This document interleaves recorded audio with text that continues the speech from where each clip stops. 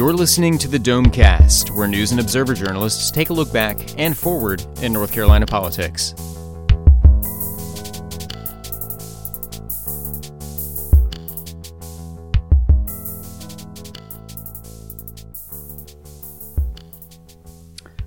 And welcome to another edition of the Domecast, our weekly look backwards and forwards and all things in politics and government in North Carolina. I'm Andy Curlis with the News and Observer. We have a really good show for you.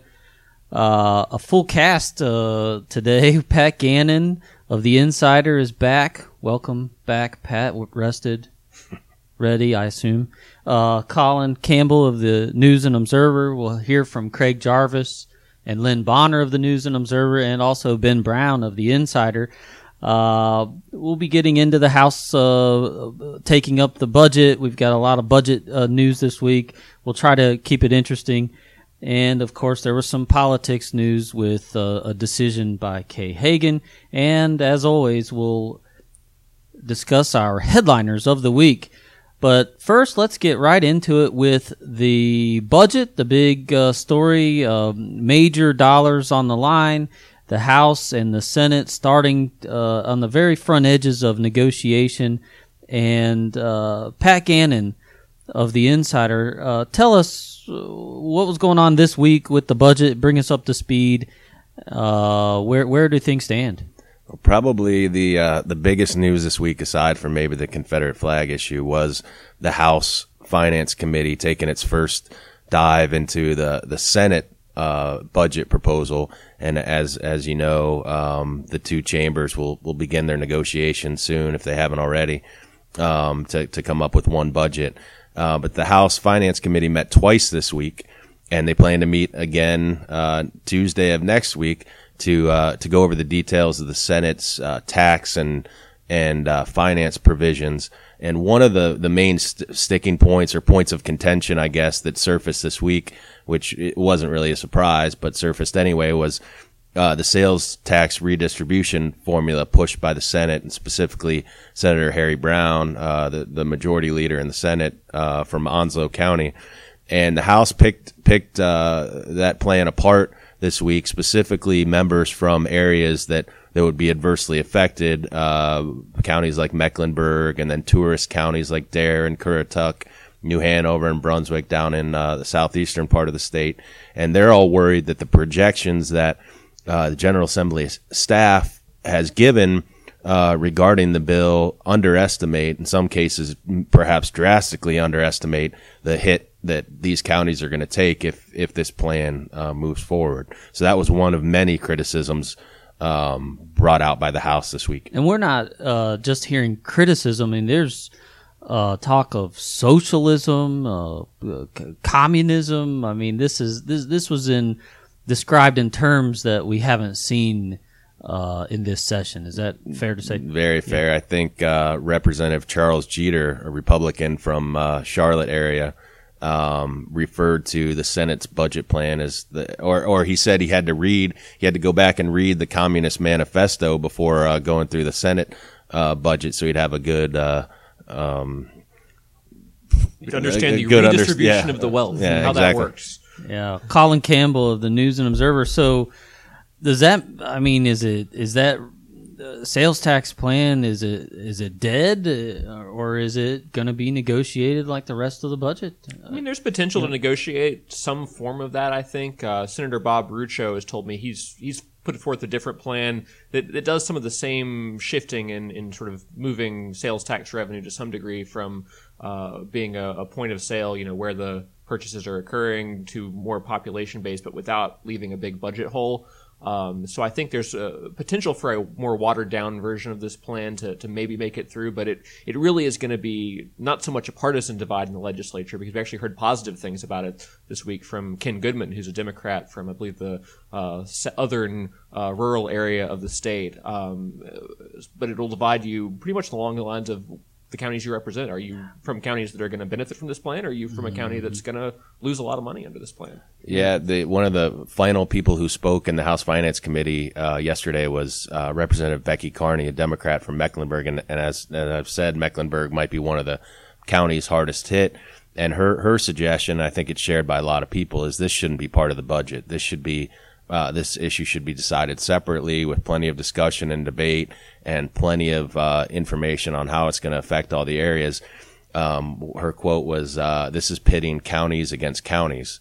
So it doesn't matter if you're a Democrat or Republican. If your county's going to win, you might be okay with it. If your county's going to lose, you're going to really dislike this idea. And her quote yesterday was, "This is serious business and shouldn't be a part of the budget." Well, and of course, they did talk this week about other budget things, getting in a little bit to that nonprofits, the cap on sales tax revenue, and we'll see other pieces of the budget, as you said, pack in. And next week, they're starting to take it up and discuss it. So, Colin, tell me, obviously, we're coming close. Wednesday, July 1st is a new budget year. There was some discussion at the end of the week about a continuing resolution, but they ultimately did not reach one. Bring us up to speed on what's going to happen here in the next period on the budget. Yeah, Thursday was really a waiting game in both chambers. They did their sessions at noon, and then they took a recess initially for about half an hour. They thought they were really close on a continuing resolution, which is the temporary budget that's going to basically keep state government running after July 1st and until they can get a permanent budget in place. And that agreement, some say it could be weeks away, some say it could be a couple months away. It just kind of depends who you talk to. But they're certainly very, very far apart on the details of a permanent budget. So anyone on the temporary budget, they couldn't quite reach an agreement. They kept delaying the sessions, keeping lawmakers in town, hoping to get that done Thursday afternoon. Did not succeed, so that's probably going to happen Monday. And my understanding is the big points of contention are around education funding, because with school districts only a month or so away from this new school year, they've got to know what their funding is going to be. They've got to know whether they're going to have teacher assistants, whether they're going to have lower class sizes, which elements of either the House or Senate plan goes into that. And so they've got to reach an agreement on that aspect of things in order to get the continuing resolution to the governor and hopefully in action by next Wednesday. Wow. So we'll be watching that closely. Let's take a break. We'll be back in a moment.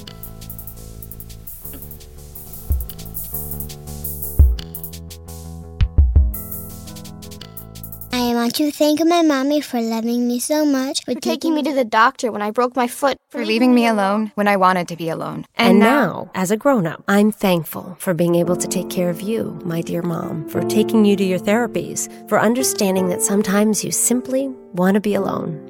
Roles change without us noticing. That's why AARP gives you the information to provide even better care for your loved one. Visit aarp.org/caregiving. Brought to you by AARP and the Ad Council.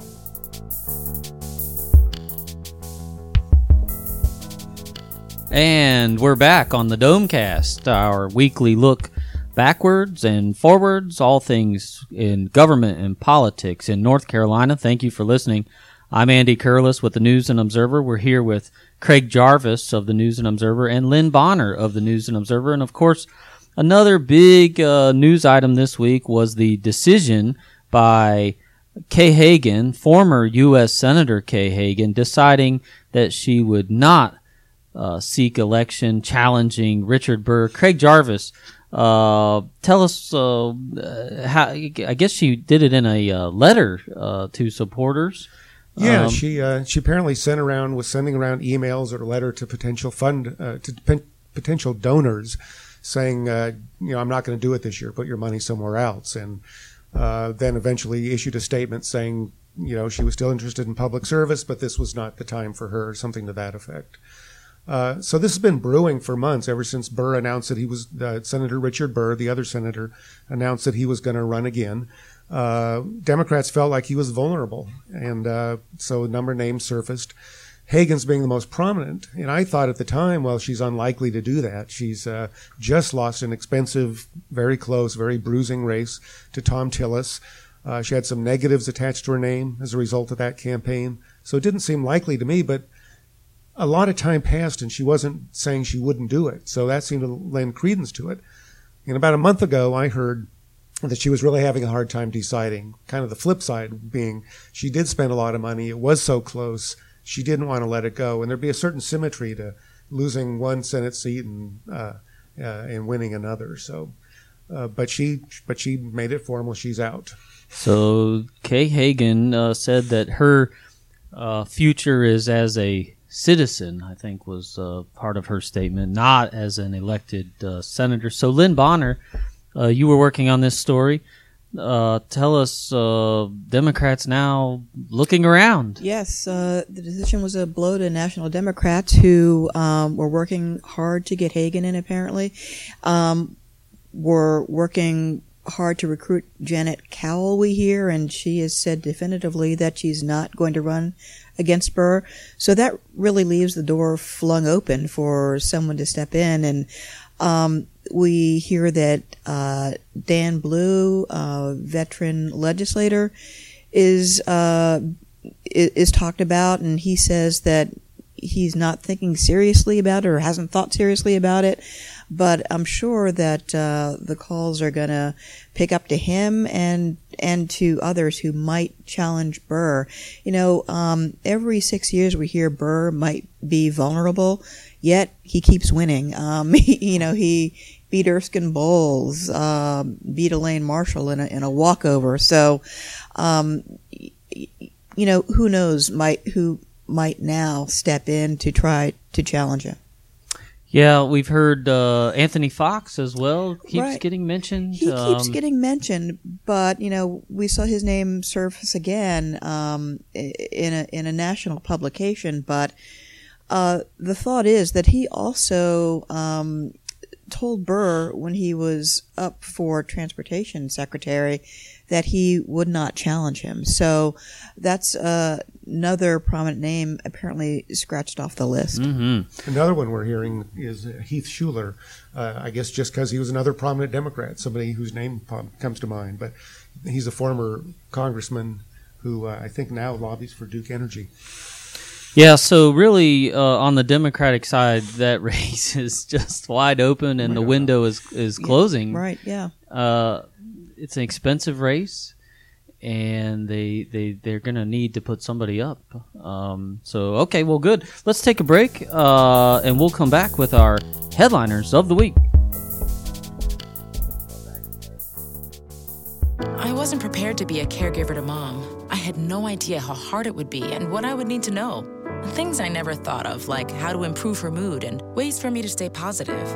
Luckily, I found the Caregiving Resource Center from AARP.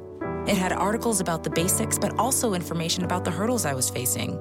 Caregiving Resource Center at aarp.org/caregiving. Articles, tips, and tools to help you both care for your loved one and care for yourself. Brought to you by AARP and the Ad Council.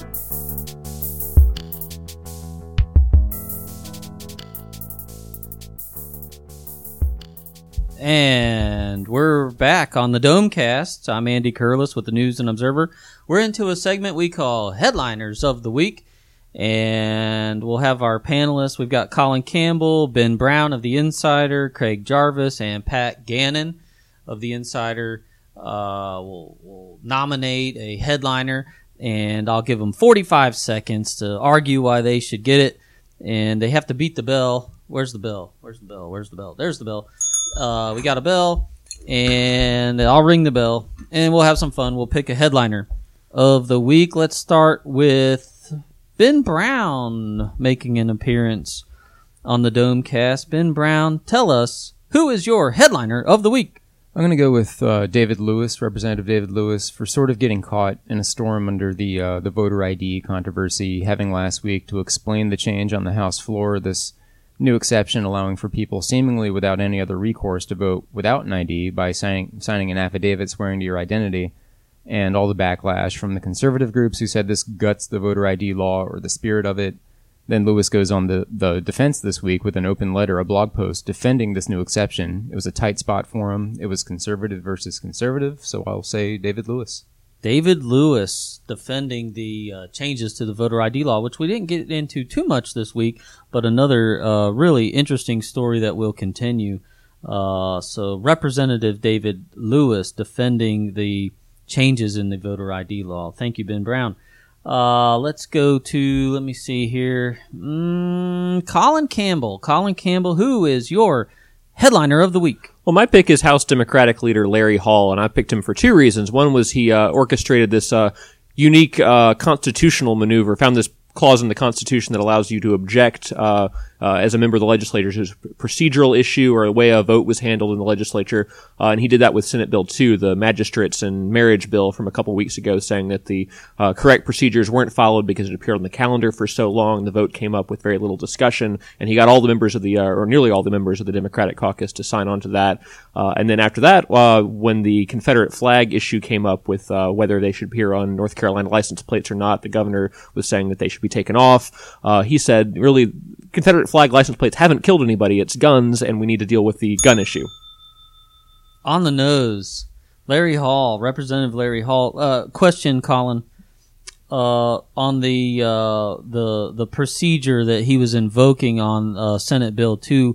Do we know how that will turn out? Is that just an effort at this point? Yeah, it basically gets it on the formal record of the House, but it's not something that creates any series of actions to review how the House handled it. But it does give the Democrats a chance to say this is null and void. This vote doesn't really count, even though effectively this is going to be the law. Okay, interesting. All right, let's go now to Pat Gannon of The Insider. Pat, did you enjoy your time away from Raleigh? I did. Good. Rested? Good. Pat Gannon, who is your... Go that far. You wouldn't go that far. Pat Gannon, who is your headliner of the week? I'm going to go with sort of an obscure one this week. Lindsay Wagner, who's a writer for the liberal advocacy group NC Policy Watch. She showed up to cover an event at PNC Arena with the governor. It was a private group that was holding the event. She was escorted out at the governor's office request. The Policy Watch is a frequent critic of the governor. It's an interesting dynamic going on here because we have conservative advocacy groups now backing this liberal group that they always go head to head with, because this is going to mean that reporters or writers for these conservative advocacy groups won't be allowed to attend governor's events that are for credentialed press only, and these two groups don't have credentialed press. Lindsay Wagner. Lindsay Wagner, not a household name, but making news this week. Okay, let's go now to Craig Jarvis of the News and Observer. Craig Jarvis, who is your headliner of the week? Kay Hagan. She's created a vacuum that we have no idea how it's going to be filled. Is it going to be one of the names that's been floated to run for Senate, or is it going to be somebody we simply hadn't thought of? She set in motion something, and we're not quite sure what it was. I will note that soon after she announced she wasn't going to run, Libertarian candidate / comedian Sean Howe tweeted, "She just didn't want a piece of me again." So maybe he's in it too. So, Kay Hagan, your nominee for headliner of the week. Okay, let's shuffle through these official nominations, and I guess we'll have to sort out one. I think really the headliner of the week of these nominees is I'm going to go with Lindsay Wagner, Pat Gannon. Anytime you can unite the John Locke Foundation with the NC Policy Watch, you've done something. And so, and to boot, I think there's some audio here. So we'll head out with a little flavor of Lindsay Wagner being escorted away. If you want to know a little bit more about that story, it's on Dome at newsobserver.com. You could also find it on The Insider. And, of course, we invite you to, if you have any comments or questions, send us an email at dome@newsobserver.com. So as we head out, we thank you for listening to the Domecast, and let's listen to a rider being escorted away, and we will see you soon. If you just mind And waiting what's your here. name? My name's Clinton. Clinton. Yeah. And you're with PNC PNC Arena, yeah. Can I That's my speak with a information. member of the governor's staff who's asking me to leave? You haven't been invited? They haven't sent any press invites out? Yes, I have. I received them. I checked with the governor's office and they did not invite anybody from Policy Watch. Oh, so you have it's things just in here? Policy Watch. Yes, I left my bag and my Is it alright for to go in and get computer. it back? Yeah. Come on. I mean, this looks really bad to block a member of the media to an event like this. This is a public meeting. I'm not. And I'd like to know what kind of credentials are required. You've been listening to the Domecast, a production of the News and Observer and the Insider State Government News Service. You can keep up with the conversation by reading Under the Dome in the daily print edition or online at newsobserver.com. The Insider is found online at ncinsider.com.